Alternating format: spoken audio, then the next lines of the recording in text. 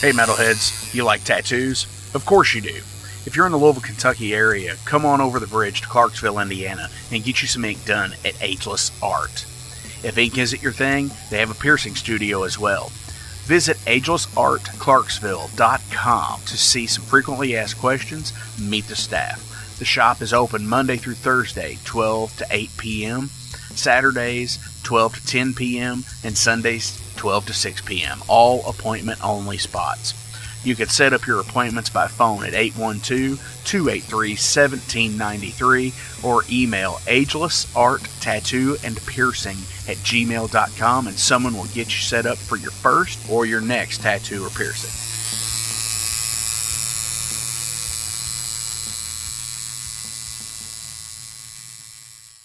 Welcome to the night. You think you know Night Demon?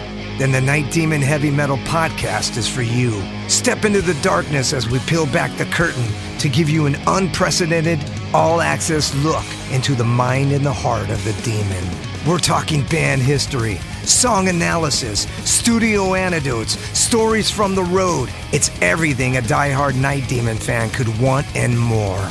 This is the only place to learn the inside scoop, the deep dive trivia, the untold tales from the band members themselves and those closest to the Night Demon story. Need more? The Sacred Night Demon Crypt will be pried open to reveal demo recordings that have never before seen the light of day, all with in-depth commentary by the band and the people who were there for the writing and recording process. This is a gold mine, a treasure trove of all things Night Demon. Head over to nightdemon.net or wherever you listen to podcasts.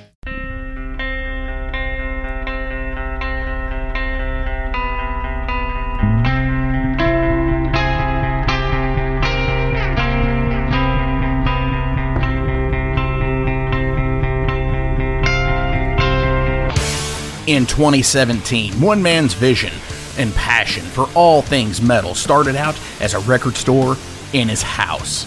Years later, the fight against a mainstream empire continues as Shade Beast. An independent metal collective and online store based in Athens, Georgia, is the world's premier heavy metal brand for music heads that value authenticity over the mainstream acceptance. Featuring original t-shirts from some of the best underground artists, as well as stickers, posters from the Shade Beast Presents concert series. Unique, one-of-a-kind collectibles and small curated selection of vinyl and cassettes from the masters old and new. Visit shadebeast.com and enter promo code SithLord for free domestic shipping on your first order, whether you're a new customer or returning. And be sure to join the Shade Beast social groups on Facebook and the interwebs to keep up with the new release announcements and talk all things metal and Star Wars. You'll never find a more wretched hive of scum and filth.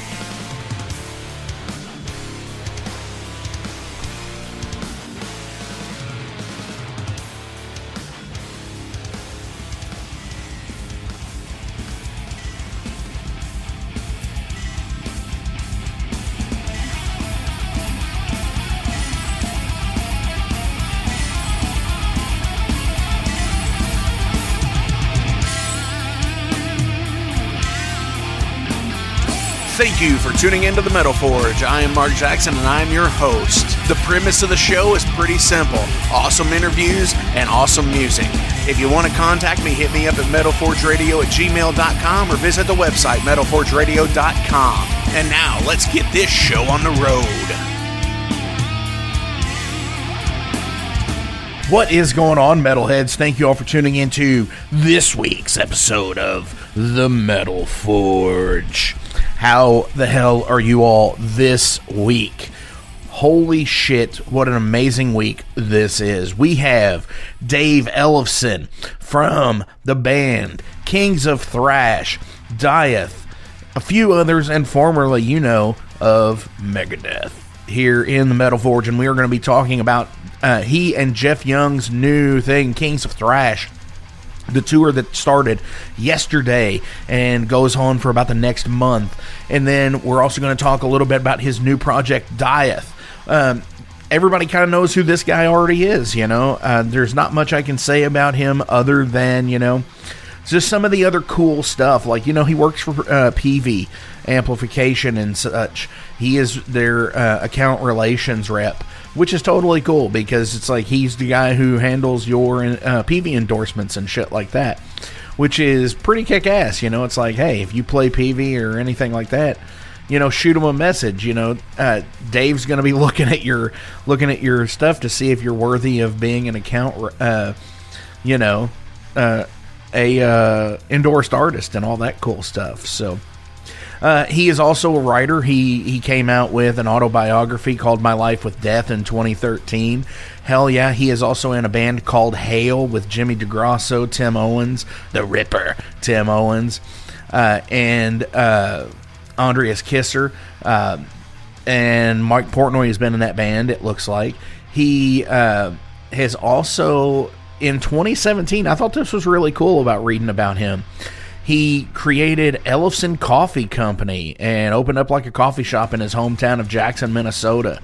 The shop sells signature coffee blend dubbed the Urban Legend and albums and other merchandise from his label, EMP Music Group. It also features what they call the Museum of Death, which it displays some of his collection as well as some memorabilia from other artists, which that's really fucking rad, that like he's actually doing that and giving back to the community, and it's not all in a Hard Rock Cafe or in the Rock and Roll Hall of Fame or anything like that. So, but yeah, he's also done things like Attitudes and Altitude, or Altitudes and Attitude. I am sorry.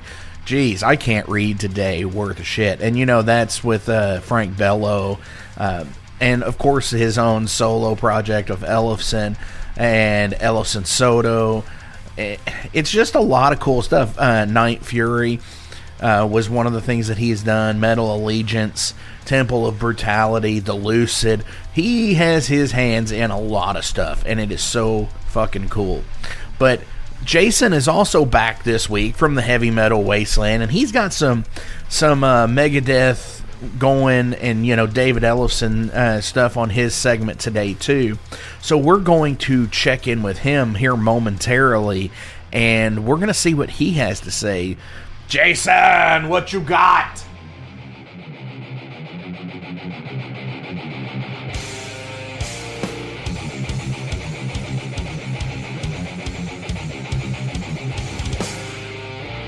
Welcome back to the Wasteland.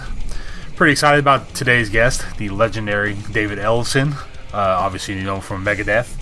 But he has some new projects. The Kings of Thrash project, which is him and Jeff Young and some other guys. I'm not privy to their names. Doing the debut album, and also So Far So Good So What in its entirety. I'm kind of on the fence about that one. I don't really know if I want to see a couple dudes, filling in for, Dave and whoever else is on drums. But at the same time, where am I ever going to hear these songs played live again besides this tour? Price is a little steep, I have to say. $30. That's what I paid for Testament, Death Angel, and Exodus. So I'm probably going to go, but it might be a day of show decision on my part. But also the band Dieth, I think it is working on some stuff that he started. So I'll be interested to hear that album when it's done. They've only got one song out, so I'm kind of holding my judgment for the rest of the project to be released. But today I'm going to go over my favorite David Ellefson Megadeth contributions. So this could be, a bass riff, a part in a song, just the contributing to the overall feel of the song. There's really no certain criteria other than it's Megadeth and David Ellefson played in it while he was in Megadeth during that time, because he's been in the band twice. I suspect there'll probably be a third time on down the line when the reunion happens, but we shall see. So I'm just going to go in a random order here, jump around on my phone. I know all these songs pretty well. I listen to, 2000 and before Megadeth pretty often. So let's just start with Peace Sells album. Obviously, the song Peace Sells, classic. Everyone knows that bass riff well. It's kind of the driving force behind the song, if you ask me, because the intro is so iconic. Also, let's not sleep in on Wake Up Dead or The Conjuring. Both have really strong bass contributions that really give those songs an awesome feel. I especially like Wake Up Dead a lot. He's pretty busy on the bass on that one. But he is with The Conjuring too. There's a cool bass line underneath the kind of spiderweb riffs that Mustaine likes to do. And then special shout out to Devil's Island, who my band, when we first started, kind of ripped the intro off verbatim without really realizing it. We have a song called March of the Barbarian Horde. It's on our Bandcamp on the War Mallet EP.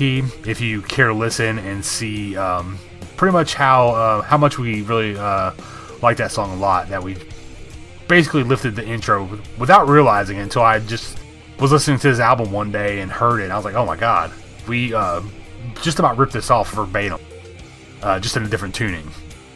So check that out if you're interested. I don't apologize for it. I don't shy away from it. Yes, it is almost a rip, and no, I'm not ashamed of it because it's such a good intro. Alright, so let's go up to everyone's favorite, or at least runner-up, Rust in Peace. Every song on here is legendary, so I'm just going to pick out a couple that, are kind of down in the track list, so to say. Dawn Patrol is a really heavy bass and drum intro to the song Rust in Peace, or Polaris. Also, Poison Was a Cure, another awesome bass riff intro, along with Five Magics. So, there's those three. There's nothing I can really say about these songs, so I'm just kind of be short right to the point what I like about them. Countdown to Extinction, Architecture of Aggression. Hands down, my favorite song on that album. It's not the fastest or flashiest, but man, when him and Nick Menza, R.I.P., really lock in on a lot of these songs during this era, I mean, it's really, really good. Architecture of Aggression, no different. About 2/3 of the way through, there's a really cool bass and drum solo part.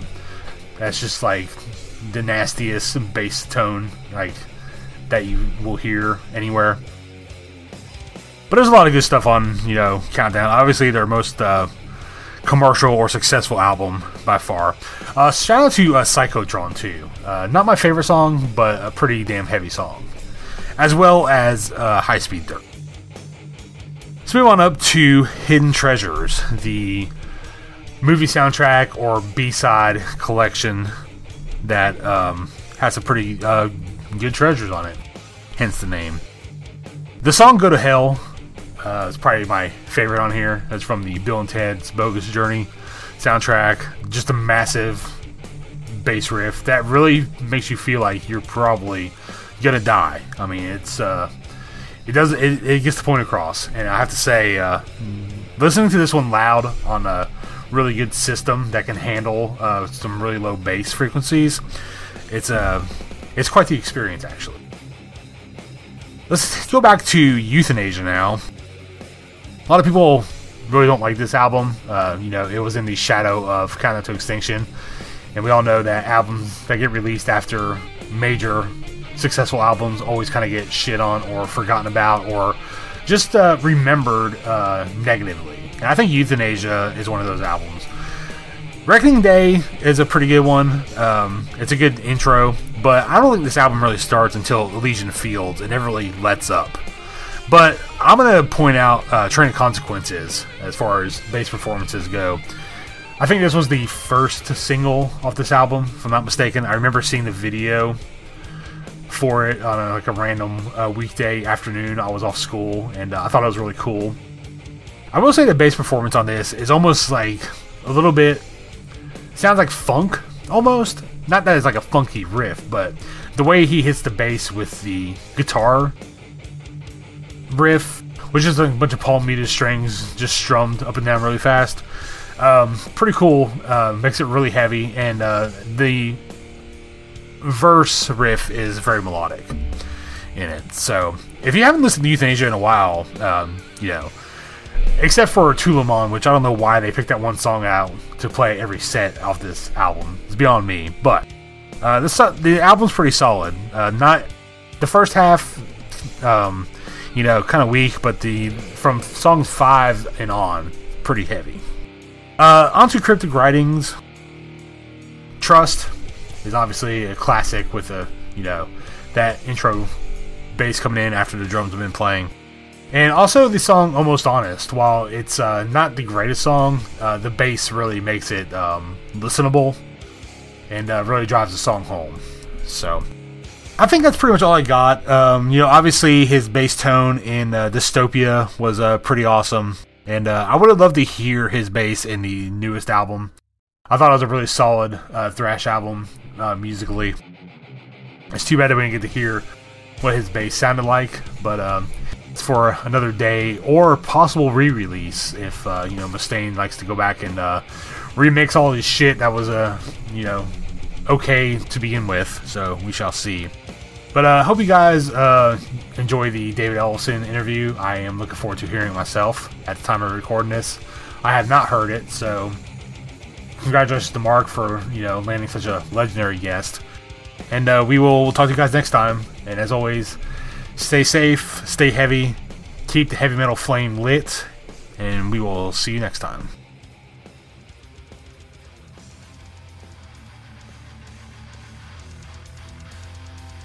Absolutely. Jason, thank you so much. Athena as well, thank you so much for all the stuff you guys do for the Metal Forge with your segments of the Heavy Metal Wasteland and Metal Mischief respectively.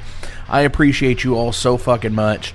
And you know what? Let's go ahead and keep this monologue this week short and sweet. Let's get into this. We're going to go ahead and listen to a Megadeth song, because why not?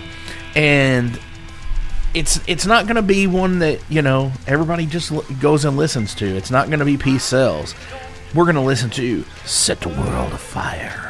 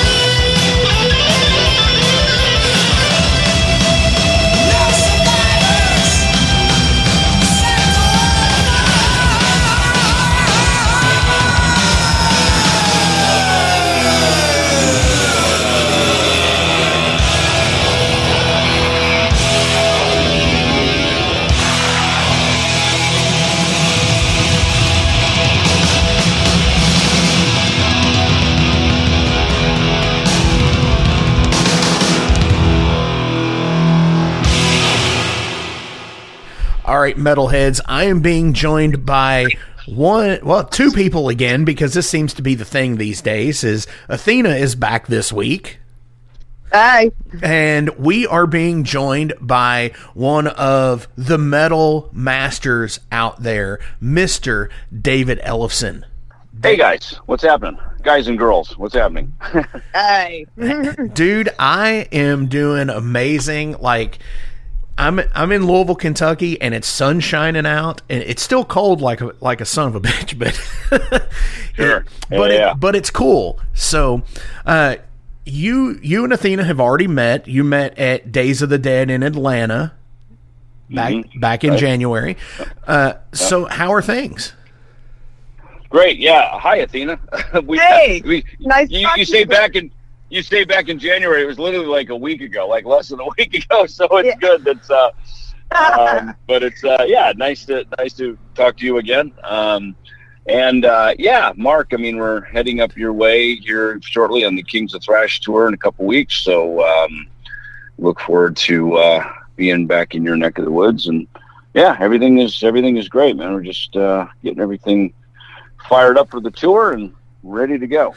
Absolutely. You all are going to be playing in Cincinnati at Legends up there, which I've wanted to go to that place, and but I haven't got a chance to yet because it's a 2-hour drive for me. So you mentioned Kings of Thrash. So run everybody through what Kings of Thrash is. Sure. So it's me and Jeff Young, who played on the So Far So Good So What album in 1987, and then we toured that record through 1988. And so it's he and I have joined forces again, and our drummer Fred Aching, who also plays in the Bullet Boys, and our singer Chaz Leon, who ironically has a Megadeth tribute band called Woke Up Dead, who I actually played with years ago. He was hired to play at a book signing that I did down in La Jolla, and so we have kind of serendipitously were brought together in May of 2022 at the Whiskey A Go Go in Hollywood when they had the Ultimate Jam Night. They did a tribute to the Big Four. And so Jeff Young called me, and I flew out, and we got on stage together and jammed a few tunes. And that's I'd already had this idea of doing some type of thing where we could go out and perform some of these earlier Megadeth records that just haven't been performed and may not be performed again. From a different era, from a different time and place, and I know fans have been asking for them, and this provided the opportunity. We came up with the name Kings of Thrash, and so we went out in October of 2022. We did 4 shows in San Diego, Phoenix, Las Vegas, and then finished back at the Whiskey A Go Go. We kind of wrapped that little run where it all started a few months earlier, and we filmed and recorded that night, and so now we have a DVD and a live album coming out in March 24th on Cleopatra Records called Kings of Thrash, The Mega Years, Best of the West, live at the Whiskey A Go Go. So that's what it is, and the tour coming up is, it's ironically, usually you do a tour to support an album, and then off the tour you get a live album. So it's kind of ironic that we don't have original material out yet, even though we're working on some stuff now. This tour coming up here in February and March, the Thrash in USA tour, is essentially to support and give awareness to this live album that's going to be coming out in late March. So this is there it is. That's the whole summary of everything. Yeah. And I gotta say, there you go. I gotta say, I saw you play the Kings of Thrash last Saturday in Atlanta, and it was fucking fantastic. And as a huge Megadeth fan, it was like you said, man, it's something for the fans to really be excited about, because you guys sounded fantastic, and it was amazing getting to hear those old Megadeth songs, you know, and then you did play Train of Consequences too off of Euthanasia, which was fun. So, right. you know, that was pretty awesome. So I want to give testament to like how awesome you guys sounded. And I definitely think everybody should check out the Kings of Thrash tour for sure. Cool. Well, thank you, Athena. I appreciate it. And because Athena knows me like very well, I was about to be like, what does Chuck Billy have to do with this? Testament. Make those metal dad jokes. Well, you know, so we're, as you said, Athena, we're playing, in particular, we're performing the Killing Is My Business and Business Is Good album and the So Far So Good So What records in their entirety. And we are putting in a couple of other little fun hidden gems. Again, tracks like, songs like Train of Consequences. Nice. We put in I Ain't Superstitious. And that was, you know, it's funny, our version of that we put on the Peace Cells album was taken not so much from the writer Willie Dixon, his version. We took it more from the Jeff Beck version. That I think was on the Truth album, the Jeff Beck Truth album. And it's that version that we, you know, sort of souped up and put on the Peace Cells album. So, you know, it was a way to, again, do another deep dive into a song that hasn't been performed in many, many years. And also show a little ode to Jeff Beck, who is just, you know, departed. So yeah, it's fun. We've got some other, you know, deep dives we're going to do here on the tour coming up, just as a way to continue dipping back into some catalog deep dives. You know, our VIP meet and greets that we're doing, because we're playing in clubs. You know, this music was written when Megadeth was a club act before it became a theater and an arena band. You know, this material plays well to these size venues. I think it's most responsive in those venues, and as a result, our VIP meet and greets, you know, we're saying, hey, bring all your stuff, man. You know, we're hanging out, we're signing stuff, we're taking photos. It's, you know, this is like an old school hang, you know. Hell yeah. So much of, you know, as bands get bigger, things get more corporate, they get more organized.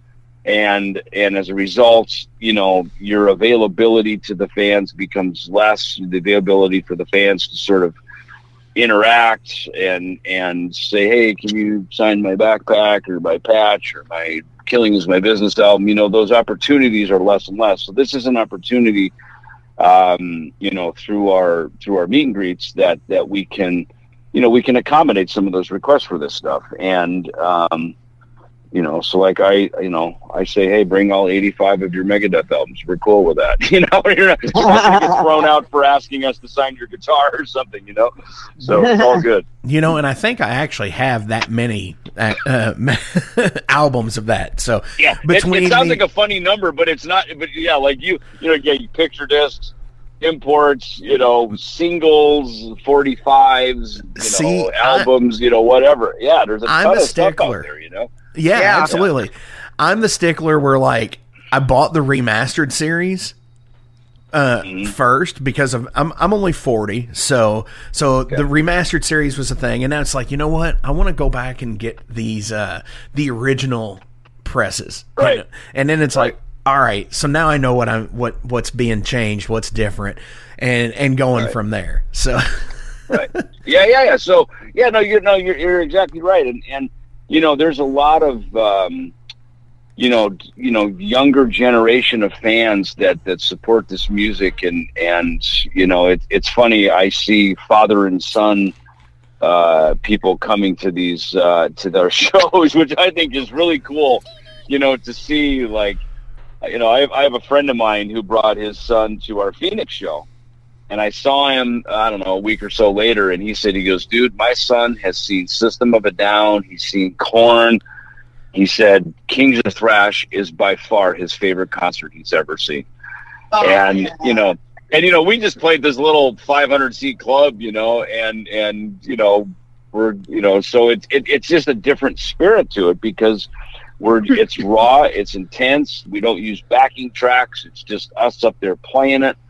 And you know, again, Jeff and I are OGs. You know, we're guys who really were on these records, and so, you know, there's an authenticity to it all. And again, we're just doing it as a celebration and a moment in time to take this out and take it around the track and let people celebrate it. And fans are just super stoked about it. And it's fun to introduce people to this music from so many years ago. Definitely. So you hit on something there that I want to touch really fast. Is you said you were playing this little 500 seat place.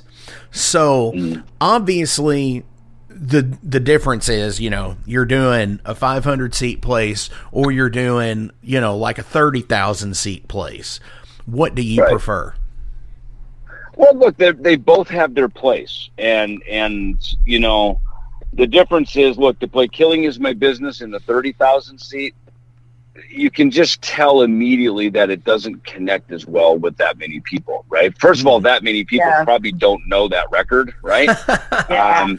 You know what I mean? And look, it's probably sold 1 million copies, so it's not like people are just unaware of it. But say 30,000, that means you're probably playing on a festival, right? So, and even if it was a headlining show, say to 5,000 people, right? You know, the band's core audience, right?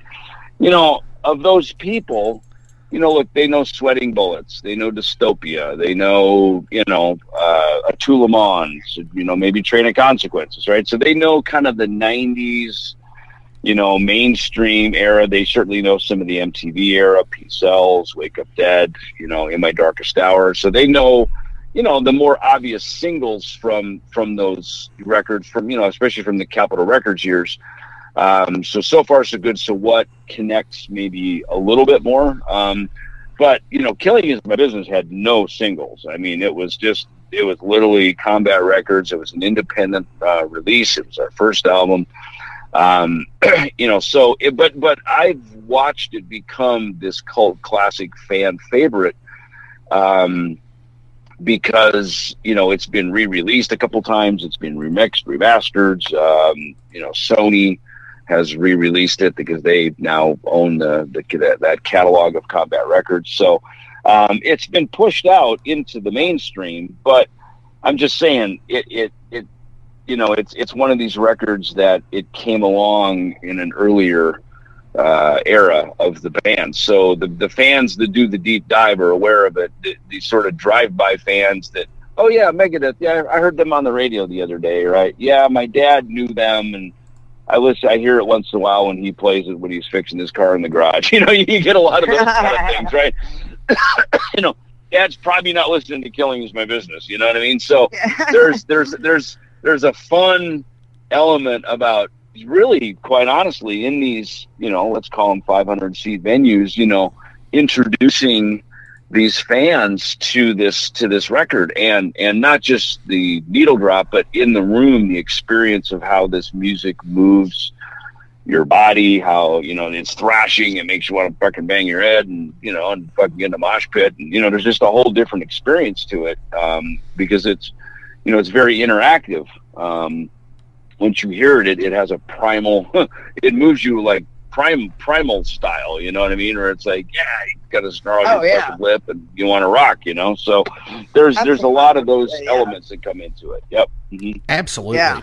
So before we get over to some general questions here, I do want to ask you also about Dieth. Yes. So you all released a single here about 6 or so months ago. What are we? And Athena actually reviewed it on this week's episode of the show of the Metal Forge. Nice. And so, what are we looking for an album to come out soon for that? Yes, we have a deal with Napalm Records, and we are going to be dropping the record this summer. There's going to be, in fact, it's one of the things with sort of the timing of all this with. With Kings of Thrash tour, then live album coming out, and then right after that, we're going to start. You'll start hearing some new music from Dieth. We've been working on that record behind the scenes here over the last several months. I think the record is super good, and it's very different. It's not the Lucid, it's not Ellefson Soto, it's not my past with Kings of Thrash. It is a new sound, like what you heard. It's Right. It's got a raw, in-your-face intensity, and I'm doing some singing on it. And it's funny that of all bands, my voice sits really well in the scheme of that, because it's really heavy, right? That music is really heavy. So it's really cool.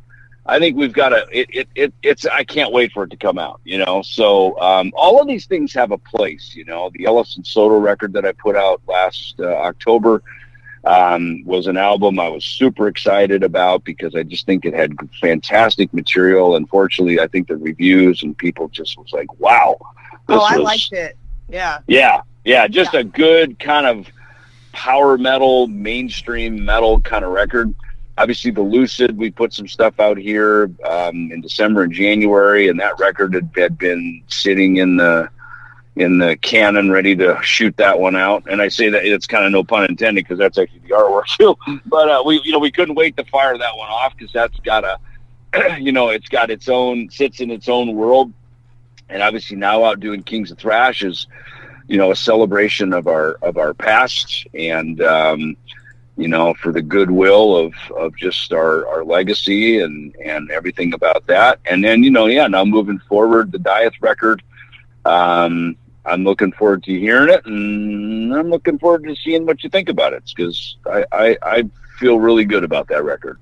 Definitely. Well, I'm super excited after reviewing your single in the Hall of the Hanging Serpents. It's like you said, it's just so fucking heavy, and it's brutal as shit. And I really, really liked it, and I really think that the album, that if that's a nod to what the album's going to be like, I'm super excited. But I do have a question that's burning me up, though. I just want to know how you ended up with Miranda from Entombed AD and Lucisco from Decapitated. How did that happen? How did you guys... That is a cosmic... You'd have to ask the universe how that would happen, because this, that's how most of these things really happen. It's funny how... if you just kind of keep yourself open to the possibilities of, sure, why not? You know what I mean? That's always my answer. Sure, why not? Sure, why not? Yeah. Yeah, because look, I always say, if you don't go, you know what you got. It's the moment you're sitting in. That's what you got, right? But if you say yes and you go, well, who knows what we'll get? It might be awesome. It could be a disaster, but fuck it, we'll find out. And usually it's never a disaster, because if you just go ahead and just move forward with it, and I'm talking musically and everything here, and just creating new friendships and brotherhood with other, other artists, and, you're creating stuff together. And, and when you create together, you're always sort of laying more track for the train to keep rolling down. If you just stop and you say no, well, the train's only going to go that far, So to me, look, I grew up in the Midwest. I couldn't wait to go west. I guess in a way I'm kind of a pioneer, right? And my Ellefson family, as I've looked at the history of our family, most of us, after we got out of school, we all went west for a season of our lives, right? So, I moved to California right after high school. We started Megadeth, I still live out here in the West in Arizona. So, I mean, on some level, I guess I'm, I've kind of got there's gold and then there are hills kind of mentality, and, you show up every day and you do it. And look, to answer your question directly, rather than my philosophical answer I just gave you, but, to give you your answer directly is, my friend Opus, who plays drums in a group called Dead by Wednesday, out of Connecticut, I'd put some records out for him through EMP and Combat and everything. And he and I are friends, and he played drums for me in my bass story and my solo stuff that I had done. And, he hit me one day, he goes, hey, Guilherme's, his, Lars from Entombed had passed away from cancer, and, and Guilherme went through a grieving period with that, and was ready to, kind of get reset and get started on the next phase of his life. And so it's kind of funny between, Mihal, Guilherme, and me, we were all kind of, by early 2022, we were all kind of like, we're all ready to, okay, what's next? What does this year hold? What is, it's January, I think, when we cut that track. And that started it. And, Guilherme came back, he goes, brothers, this sounds so good. I'd love to do some more. And I was like, the answer is always yes. Sure. Why not? Let's keep writing. So that's how it happened, So by the time we dropped that single back in July last year, and it took, all of but a week, and Napalm was at our door, and we did the deal within a few days, and it was done. And I mean, so by then we already had, the better part of an album already in motion. So,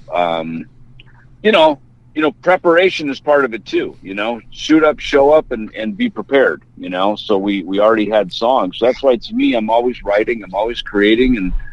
And I mean, look, we already have half of the next Diet album written. I mean, we're so on fire and excited for this band. I mean, we're just crushing it, sending riffs and lyrics and stuff back and forth. It's nice when you find a home to create in too, you know what I mean? And Diet seems to be that. It seems to be a really good outlet where we feel comfortable with each other, with the sound of the band. It seems to fit the topics and the lyrical things that we come up with, and the riffs and stuff. So it's nice to have that already in place now. Definitely. So there will be tour support for that as well this summer. Yeah, we have some festivals that we're announcing. Grass Pop is already confirmed in Belgium for June, and we've got some more festivals that are confirming now that we're going. In fact, we just confirmed another one today. So through into August, we're going to be doing some shows over in Europe. And I think immediately the band will certainly exist in Europe and doing festivals over there. And then, as the hopefully the sound catches on, and if people like it the way I think they will, we'll keep moving it around the planet. Definitely. Huh. Yeah. So you say with the Europe deal, and it always seems like Europe has these crazy scenes and crazy festival shows.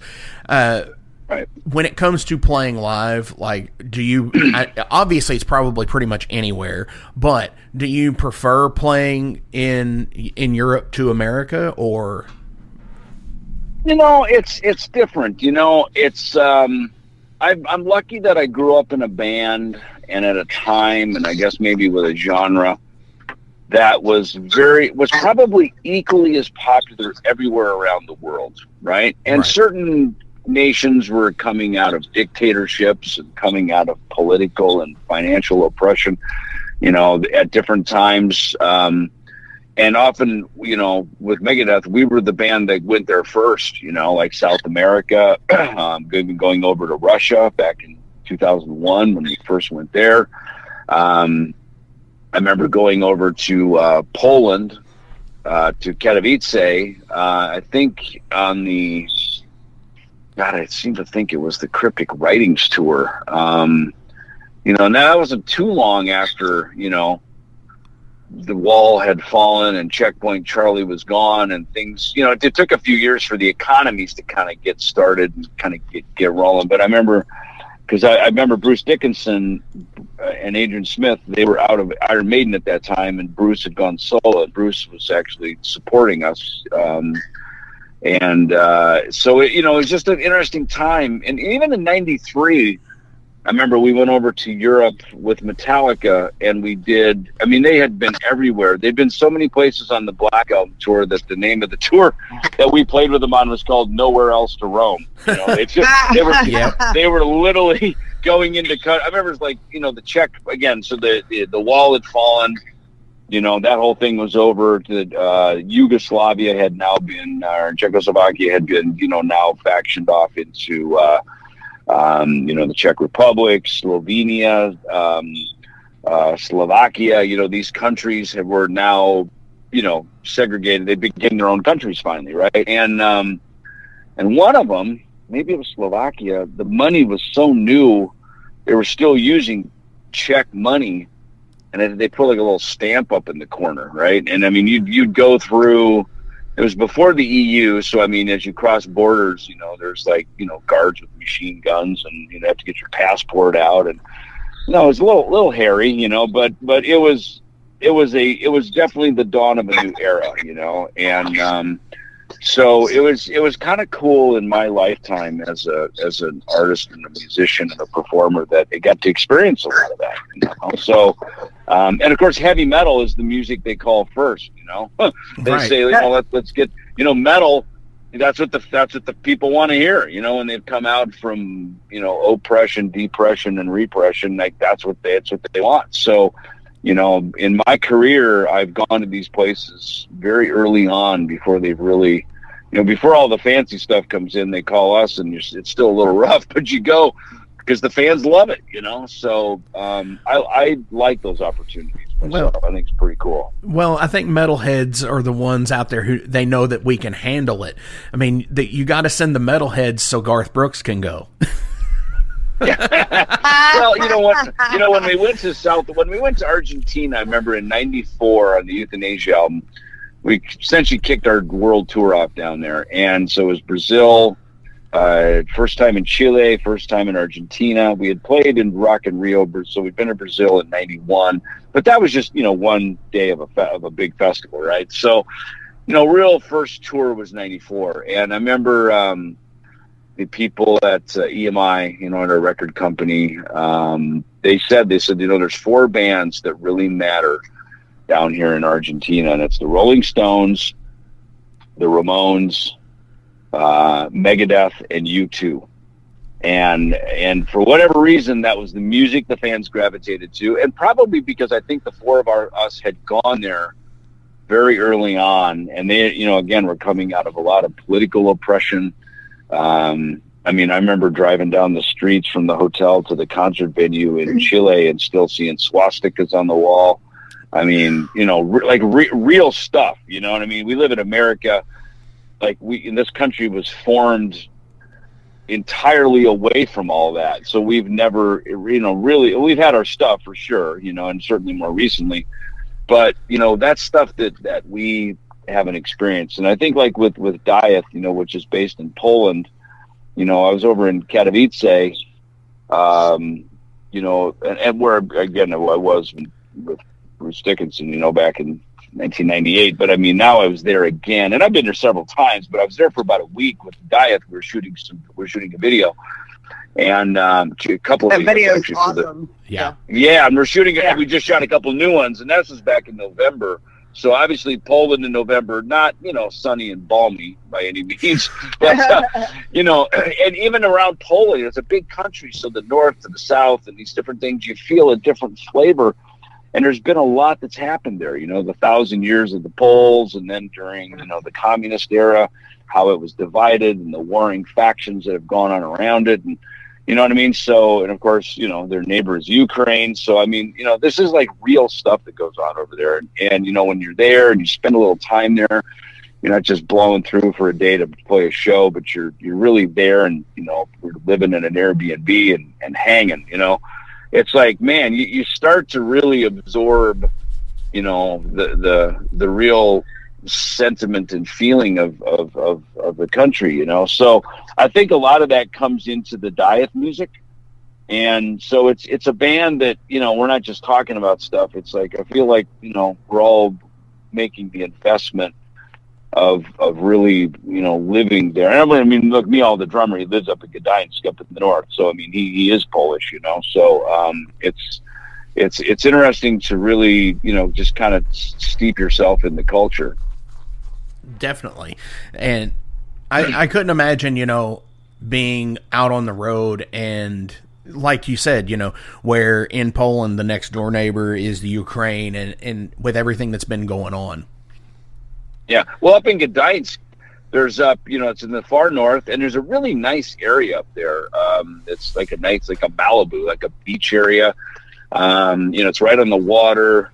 There's a piece right next to it, which is Russia. It's like this little sliver of Russia's right there, probably for Russia to have a foothold in that territory, So, it's real stuff. It's stuff that we see on the news over here, when you're there, it's a real thing, and yet, the people, I remember going when we went to Russia in 2001 on the World Needs a Hero album, and Dave and I went to we were over there doing some press and, before the concert. And I remember we went with our EMI rep, and actually it wasn't EMI, we were with Sanctuary at that time. So whoever the record company rep was, and we went up to this guy's apartment, and that was where MTV was, right? It was like a dude with a video camera, and we're sitting on a couch, right, in his apartment, and that was MTV Russia.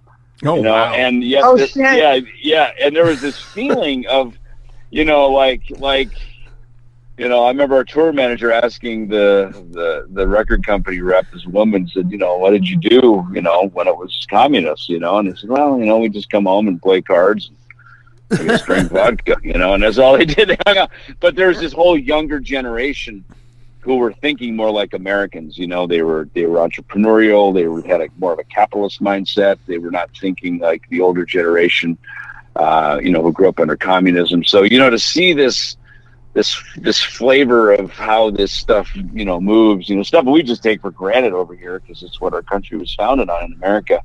You get to see it for what it is, over there, and you realize, man, some of this stuff, it'll take decades and, a generation or two for it to really flip over. So, and going back to Russia in 2010, and seeing it, it's like, wow, it's like, now there's the Cricket Ritz-Carlton and Mercedes-Benz everywhere, and you're sitting at Starbucks having your coffee, and it's like, wow, yeah, they've come a long way in the last 10 years, so, even it's, these countries, the heart and the spirit of the people is to thrive, and I think that's what metal music gives them, is it gives them this sort of, fight for the good mentality. Definitely. I could definitely see that for sure. So if it's cool with you, can I ask you a couple of general questions that some listeners have asked? Sure. Brandon Purcell wants to know, have you always played with a pick? Good question. As a bass player, I play the bass in whatever way it needs to be played so that I can get the sound that I need to have for the song. I've seen people play it with drumsticks and with their feet and all kinds of crazy stuff. I don't do that. I literally saw a guy in Nashville. A friend of mine was cutting a record for a guy. He didn't have any arms, and he played his guitar with his feet, and it was amazing. I mean, this guy was fretting with his foot and picking with his. I was like, this is like next level shit here, right? So, right. It just goes to show that if you have to, you will, right? And it was amazing. He was an incredible musician. But for me, I've played, I guess I probably started, plucking with my fingers. But as I got into playing rock and metal music, I just liked the sound of the pick. Certainly for thrash metal stuff, when we were starting Megadeth, I was able to play the riffs because I also play guitar. I picked up a guitar after the bass, so I'm a bass player, but I also play guitar. And, for me to really get into into the pocket of the sound of the music, I found the pick. I was able to play very precise. By nature, I'm a pretty clean player. I like to hear things clean and performed well. And, when you get in the studio and you're, with producers and you're playing to a click track, everything's under the microscope and you can really hear it. So that's where I found the pick to have a better performance and to have a better tone. It's not for any other reason. And look, we just did a Lucid track where I was playing with my thumb and finger and snapping and popping and basically playing funk music. So I can do that as well if need be. Hell yeah. He also asks too, Brandon, what is your favorite bass guitar?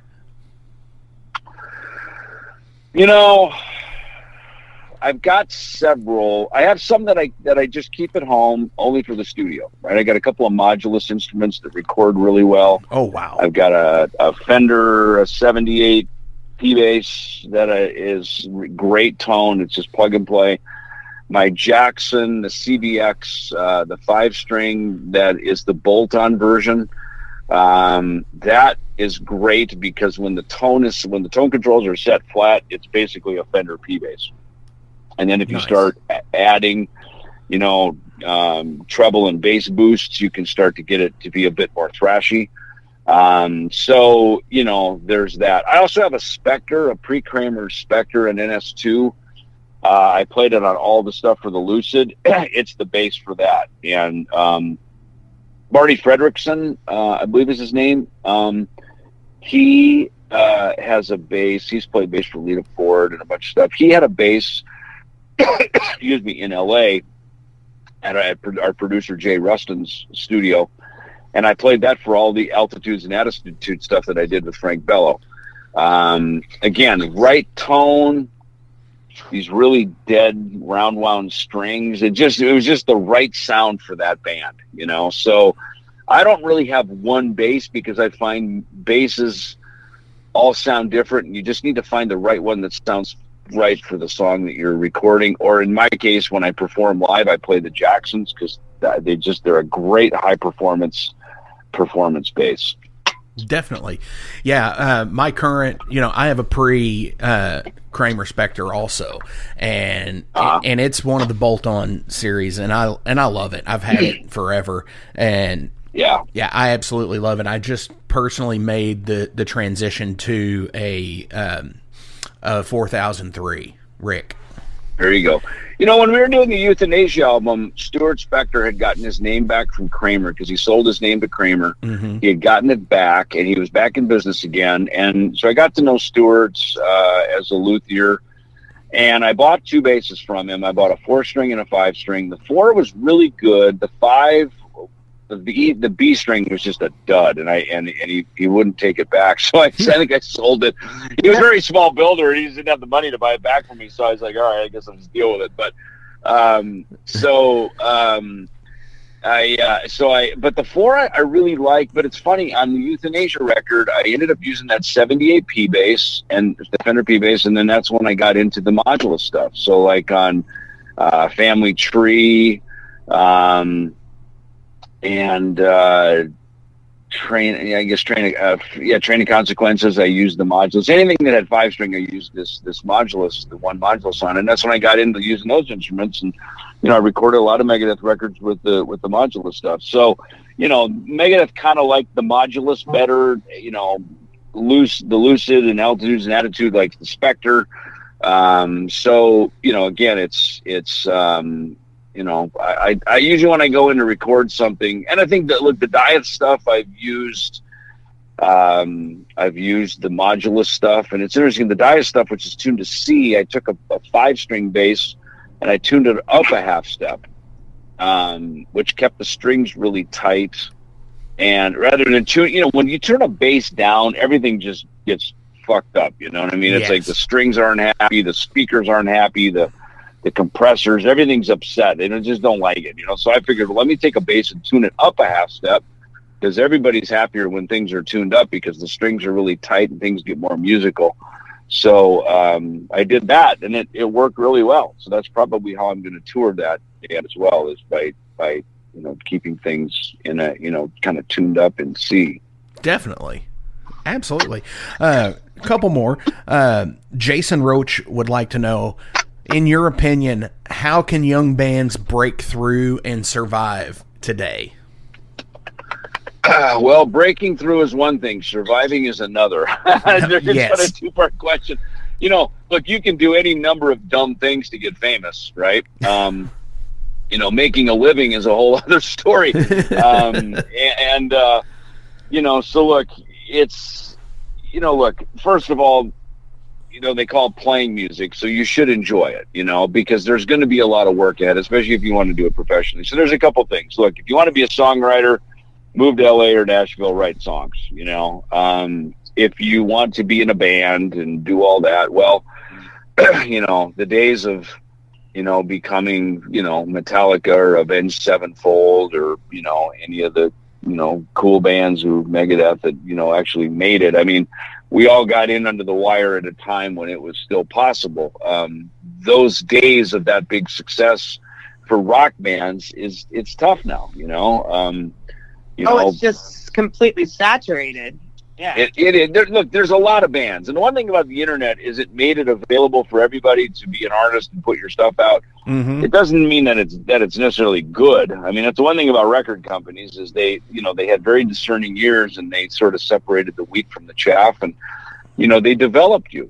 I've worked with some not only great musicians but great managers, great producers, people who made me better. That's, you got to be open to that kind of criticism too. So one of the things I'd say to any band, look, if what you're doing is working, keep doing it. If what you're doing ain't working, change, do something different. Right. If when you play, more people come in the room, good. If when you play, people leave the room, you might want to consider what you're doing maybe isn't what people want to hear, And I've been in bands that have had both, so I know, so that's a couple of things I would say. Absolutely. So, again, before we go today, the Kings of Thrash tour starting February 16th and rolling all the way for a month, till March 15th. Yep. Where you're back in Atlanta, Georgia, where you were just here recently. Right.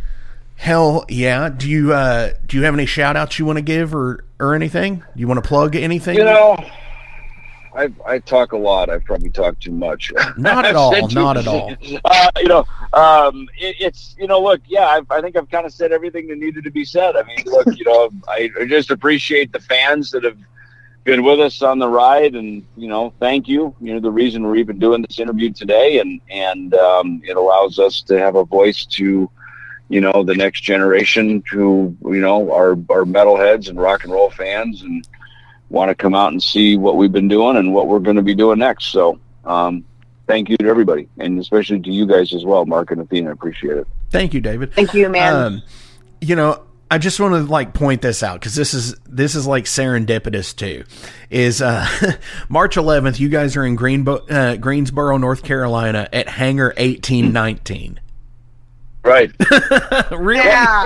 I'll tell you what. I will give a shout out to that guy because I did some shout out videos for every venue, and that guy did ask. And I didn't want to say it in the shout out because I didn't know, but when he responded, he goes, "Thank you for the Ellefson for doing the video, but man, can you do another one and say that thanks for naming your club after the song Hangar 18? I didn't know. I mean, I didn't want to offend the guy. Maybe he didn't know Megadeth had a song called Hangar 18. So anyway, this is a shout out to him. Thank you for naming your club after Hangar 18 and beyond, since it's Hangar 1819. So we're ready to rock it. Hell yes. That's fucking awesome. Yeah. Awesome. Athena, do you have anything to add? No, man. I mean, I just had that one burning question. It was such a pleasure meeting you last weekend, and then getting, I got to talk to you twice this week, Dave, and that's really fucking awesome for somebody like me who, I already told you my story, but I grew up listening to Megadeth, and it catapulted me into so many other venues of metal, and now my life just revolves around metal all the time. So thank you. Awesome. A huge thank you to you, and again, it was just such a pleasure to talk to you and meet you. You're welcome. Thank you, and likewise, it was very nice to meet you, and thanks for spending a little time hanging at the convention, and also checking out Kings of Thrash. We appreciate it. So we appreciate your testimony that the show was actually pretty good. So absolutely. So I will definitely be coming to the Cincinnati show on February 25th at Legends, because, like I said, I've wanted to go there for a while now. Hell yeah! So my final question of the day is there a band or an artist that you think is just so good that has ever just wanted to make you give up playing music? No, not really. I've had a lot of artists who have inspired me to keep playing. Okay. The ones that I like, the Jaco Pastorius bass player, look, as much as I'm a bass player, guitar players have, inspired me just as much. I mean, Eddie Van Halen, I'm reading this, yet another Eddie Van Halen book now, and it takes me back to when I first dropped the needle and heard Running with the Devil, and I listened to that record, and just how it blew my mind. Tom Scholz with Boston, those records were just flawless, when I heard Def Leppard on Through the Night, and I knew that they were, young, that the drummer, Rick Allen was only 16 when he cut the record. And me and my band, we were all probably 15, 16 years old. That was an inspiration. It said, fuck, we can do this too, So, I think that, look, some people are blessed with this just, jaw-dropping, amazing, next level talent, the Yngwies and Eddies and Randy Rhoads and these guys. But, to me, it inspires me. It makes me go, wow, there's people out there that are just thinking so far outside of the box and so far beyond what's being done that I find it inspiring rather than something that makes me want to just put my tail between my leg and walk away. Hell yes.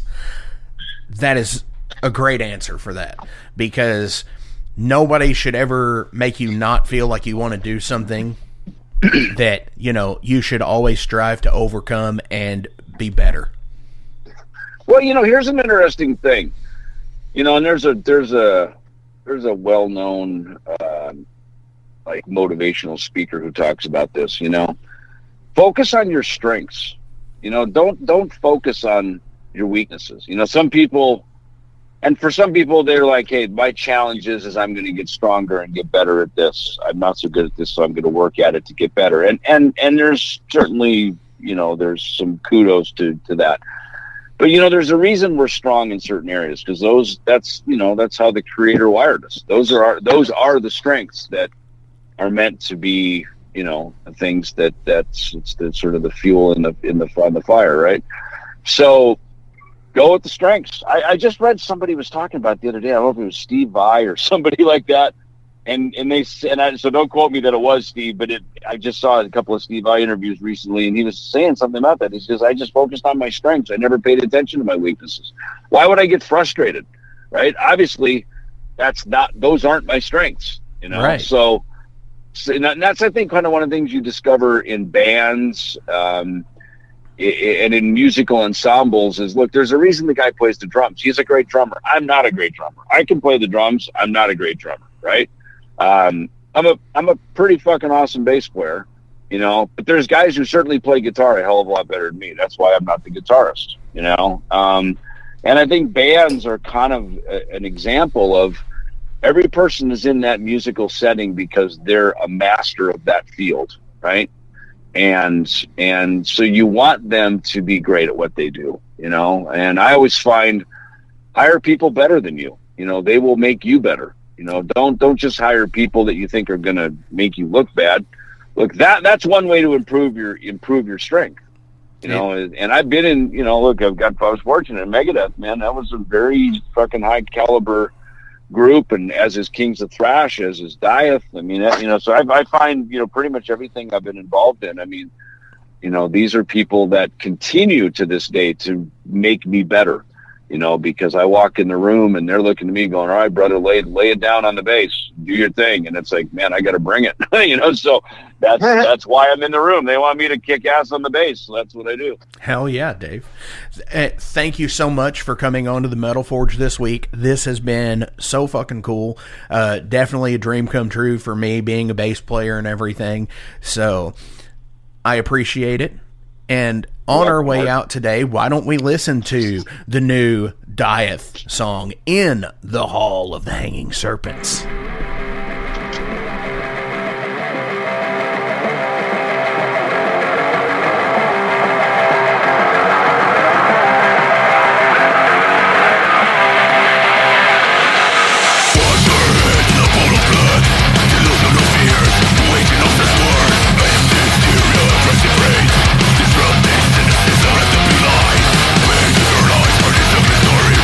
Persecuted, broken for glory, autocracy machine.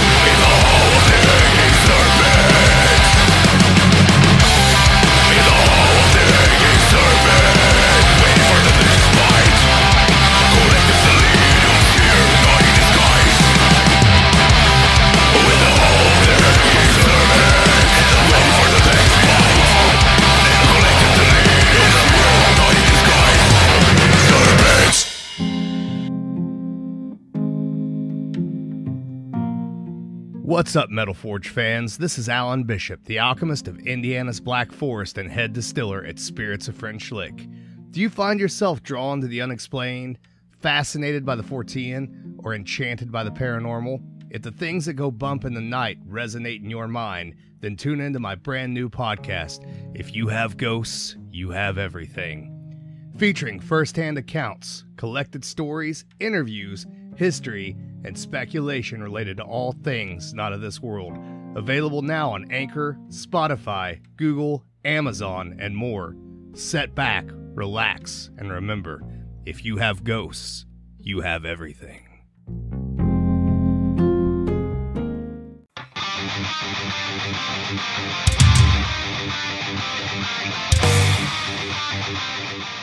Hey, let me tell you guys about Mercenary Press.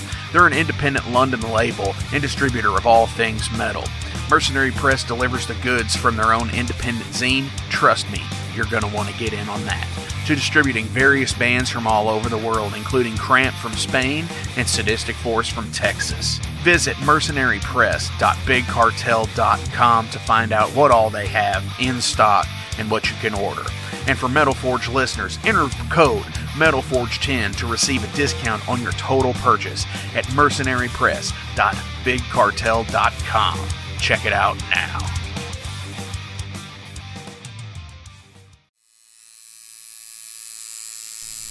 Hey Metalheads, it's with great pleasure I get to tell you guys about a new sponsor to the Metal Forge, Ageless Art, New Albany.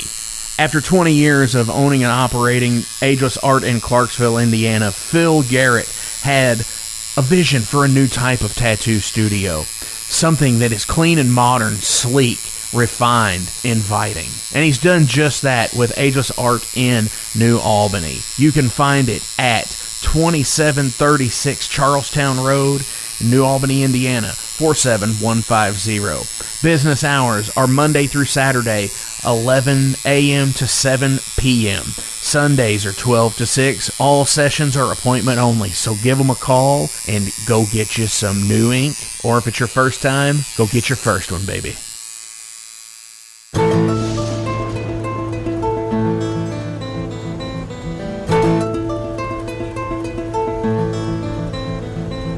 Since 2013, there has been a calling from the underground, from the graves of all those unholy, and they decided to make a zine to talk about all of this.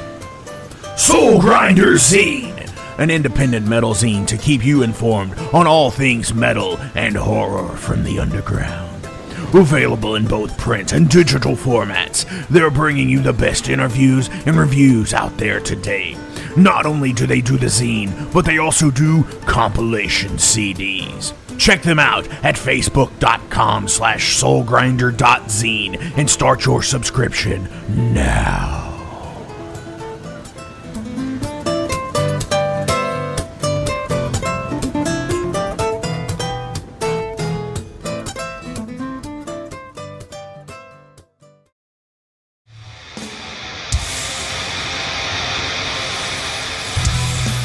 Hey everybody, let me tell you about the new sponsor to the Metal Forge, Unchained Tapes. They're an independent Pennsylvania tape label. They focus on extreme metal and punk with a killer approach to the tape scene. Visit their web store at unchainedtapes.bigcartel.com now to get your fill of tapes. And for being a Metal Forge listener, enter the code METALFORGE10 at checkout to get a 10% discount on your total purchase. That's unchainedtapes.bigcartel.com.